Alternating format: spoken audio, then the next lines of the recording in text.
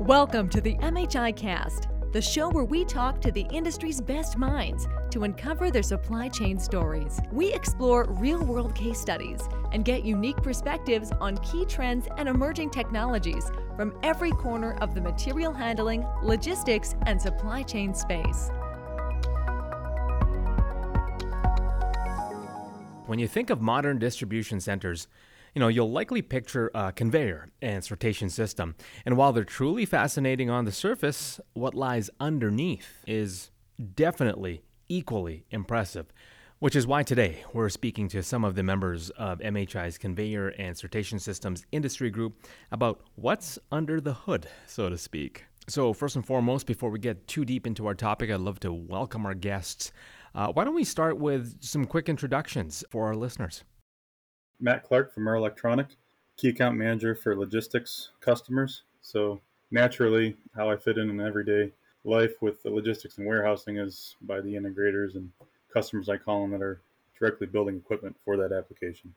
My name is Dave Robinson. I'm the Senior Controls Project Lead for Vanderland, which basically means I run the controls operations for multiple projects within our parcel organization for customers like FedEx Ground, UPS, DHL, and anybody else we end up working with. And I've been working in this part of the industry for about 16 years.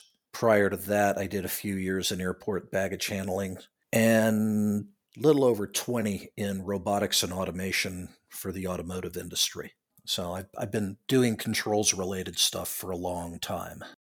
My name is Doug Schuhart. I am the Material Handling and Intralogistics Industry Manager for Beckhoff Automation. I've been with Beckhoff for about 15 years. And so my background really comes from the automation side of the business into the conveyor and sortation side of the business. So automation first from my background. And I actually will hand a lot of the experience that I've gained in material handling, conveyors, and sortation to some of the great customers and partners that I've worked so closely with in the industry on their automation needs. And that's what really led me into the industry role for Beckhoff and getting even more closely aligned with a lot of the big end users in the space, as well as many other material handling equipment providers. Now, gentlemen, I will admit, before I started doing research for this podcast, my only frame of reference for architecture was building design. So for those like me in the audience, can you please explain what it means in the context of conveyor and sortation systems? Matt, how about we start with you? I think there's some parallels to building architecture. Maybe I can put it in a different way. Just like the brain and heart in the human body are connected to your fingers and other extremities via nerves, blood vessels, that type of thing. The design of an electrical wiring system between the PLC, which would be the brain, the controller, and the sensors, which you could call the fingers and toes, that can be intentional and well thought out to solve specific issues in regards to installation and maintenance. That could be shipping breaks, labor rates, ease of access to something, maintainability for lower operating costs, that type of thing. So when we're speaking about architecture, we're speaking about how we go about getting all those fingers and toes back to the heart of the machine while incorporating some type of key features or functions along the way. Okay, so PLC, that's a programmable logic controller. So it's essentially a computer that controls everything. I like that explanation. The PLC is the brain. That makes a lot of sense to me. Is there something I'm missing or anything else that anyone would like to chime in with? Yeah, Doug, go ahead, please. Well, and really, when I'm talking about architecture in this case, we're talking about it more specific to the control system for the conveyor or sortation system. And specifically, when we talk about the architecture of the system, we're talking about the choice for the field bus or field buses of the control system, the controller itself, the control software and the functions of the control software, its ability to connect up to the enterprise, the WMS, as well as to the cloud via a lot of different open protocols. More specifically in the software, we're talking about its capabilities to control all different aspects of the conveyor or sortation equipment, or even other types of equipment in a warehouse or distribution center, all in one control package so that we can centralize that. So it's really, and then it would, of course, would be the different IOs, whether it's IOs that are connected to the machine controller, whether they're connected out around the machine, drive technology that's connected perhaps in a cabinet or out around the machine. All of that collectively and how you design that control system for the machine would be the architecture, the control architecture that we're talking about. Guys, this is a great conversation, and for anyone who may be wondering, the I/O stands for input-output, and it's how the hardware communicates with the controls. What about when we're talking about architecture being centralized or decentralized? Dave, if I could toss to you, could you tell us essentially what each of those means? Centralized is where all your major control components are located in a central location, hence the word centralized. That can be in cabinets primarily. There can be more than one, but all of your major controls componentry is inside those cabinets, and everything is wired back to them using just the old pipe and wire, hardwired type interface with no networking involved. And then decentralized is typically networked, where your devices are mounted out on the equipment and they communicate back to a central PLC over a network, be that primarily nowadays, it's an Ethernet network. Back in the bad old days, it was could have been DeviceNet, it could have been ControlNet, could have been OZBus, it could have been a lot of things, but primarily now it is an Ethernet-based network that ties control components back to the main PLC over networking as opposed to a lot of pipe and wire. Thanks for sharing that, Dave. Matt, do you have another way of explaining the difference for our listeners? If we keep with the anatomy analogy from before, centralized is where the brain would be in the center of the system or the middle of the system with everything around it running back to it from where it exists in the system. Typically, in electrical installation, this involves pipe and wire or conduit of some type and wire, junction boxes, large components with very manual process. In a decentralized system, the brain wouldn't need to exist in the center of the system. It could be somewhere else in the system, and it's also not necessary to have everything run back directly to it. There could be many different paths and many different ways how the signals return over various things, field bus, local wiring. It's quite a bit more flexible in the approach of how you install it, lay it out, maintain it. The systems are both going to perform the same functions, but they won't resemble anything from each other from a component perspective. I would suppose the biggest difference is likely going to be seen during building and commissioning phase. That is a bang-on explanation. Doug, I know that controls are your specialty, so anything that you can add to the explanation of what centralized and decentralized systems are? Kind of a little bit more complicated than that because we use centralized control or decentralized control systems almost synonymously with two different concepts. And so I really want to explain them both. And as we talk in this podcast about them, we'll talk about benefits and disadvantages to each. And it's interesting because a centralized control approach as it relates to the machine control is a benefit. Decentralized, when we talk about distributed IOs and drives out closer to sensors and motors, is a benefit.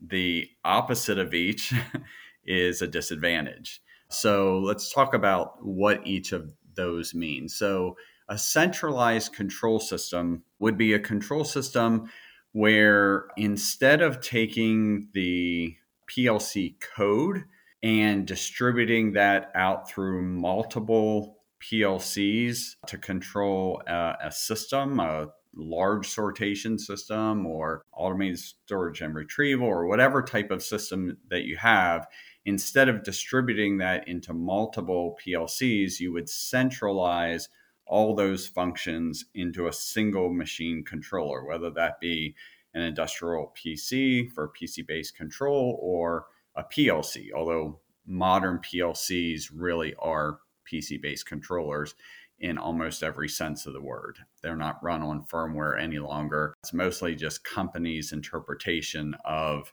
a PLC versus a PC-based controller.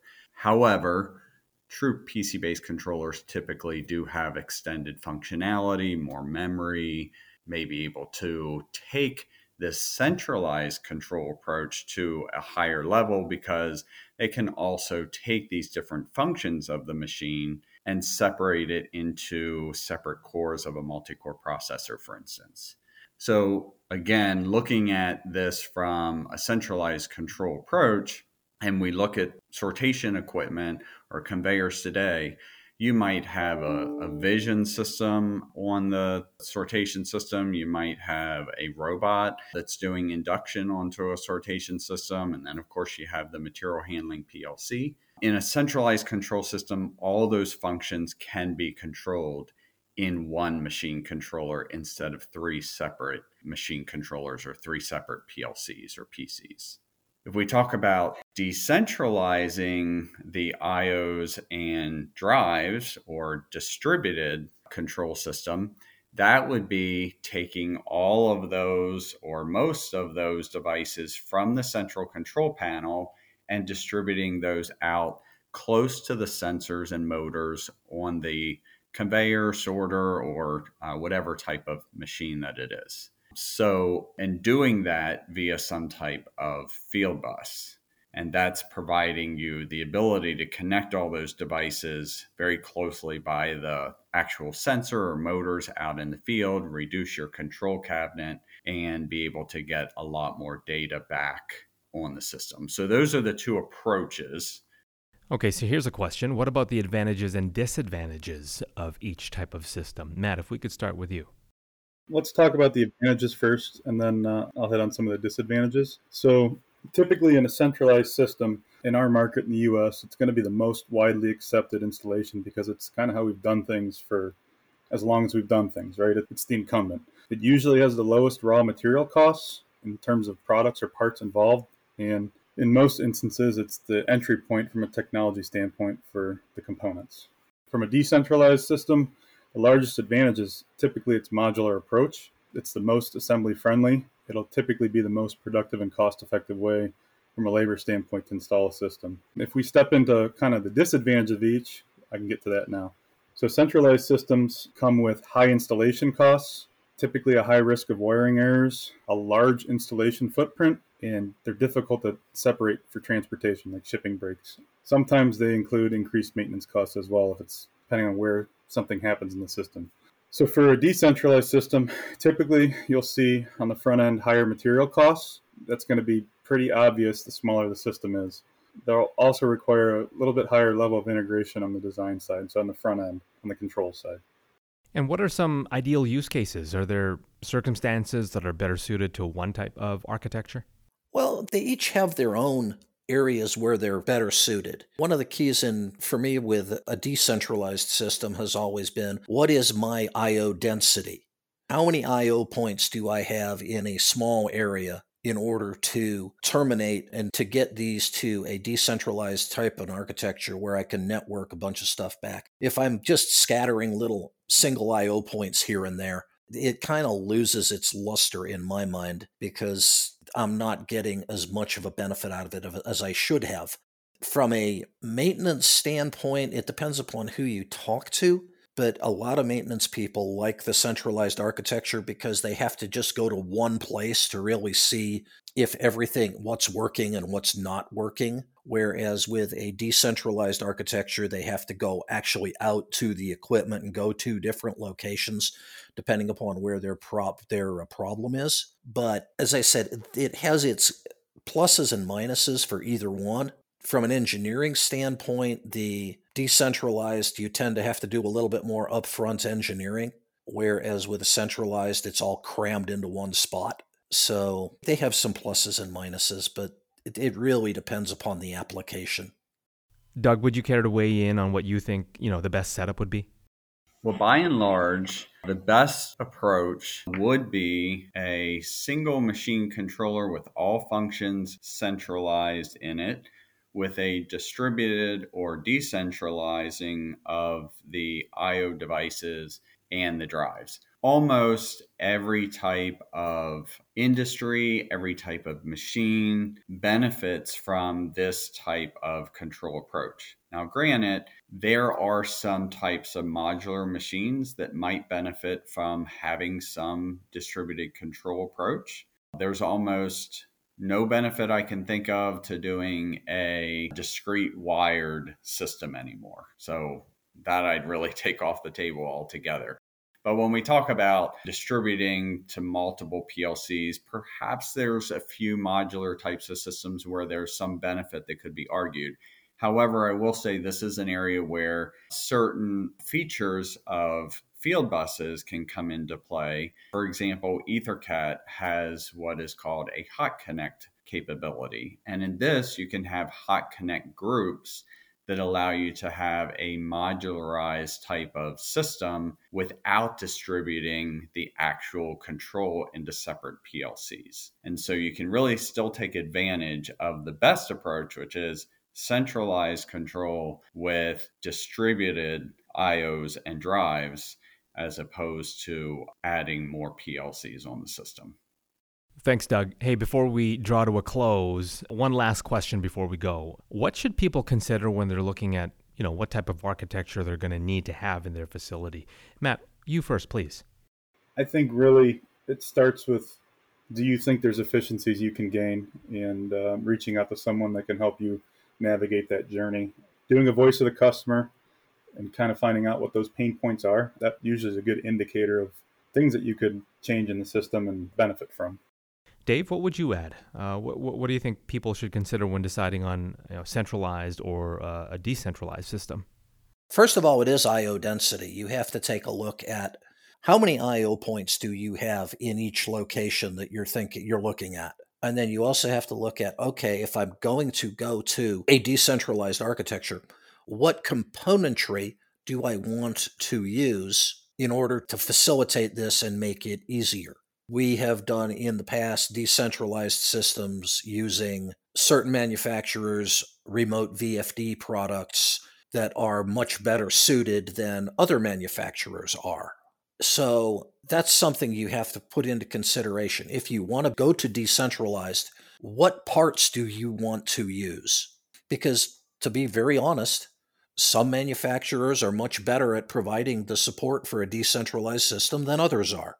I don't know if it's because of the emphasis that different companies put on it, but some manufacturers are more suited for a decentralized architecture than others.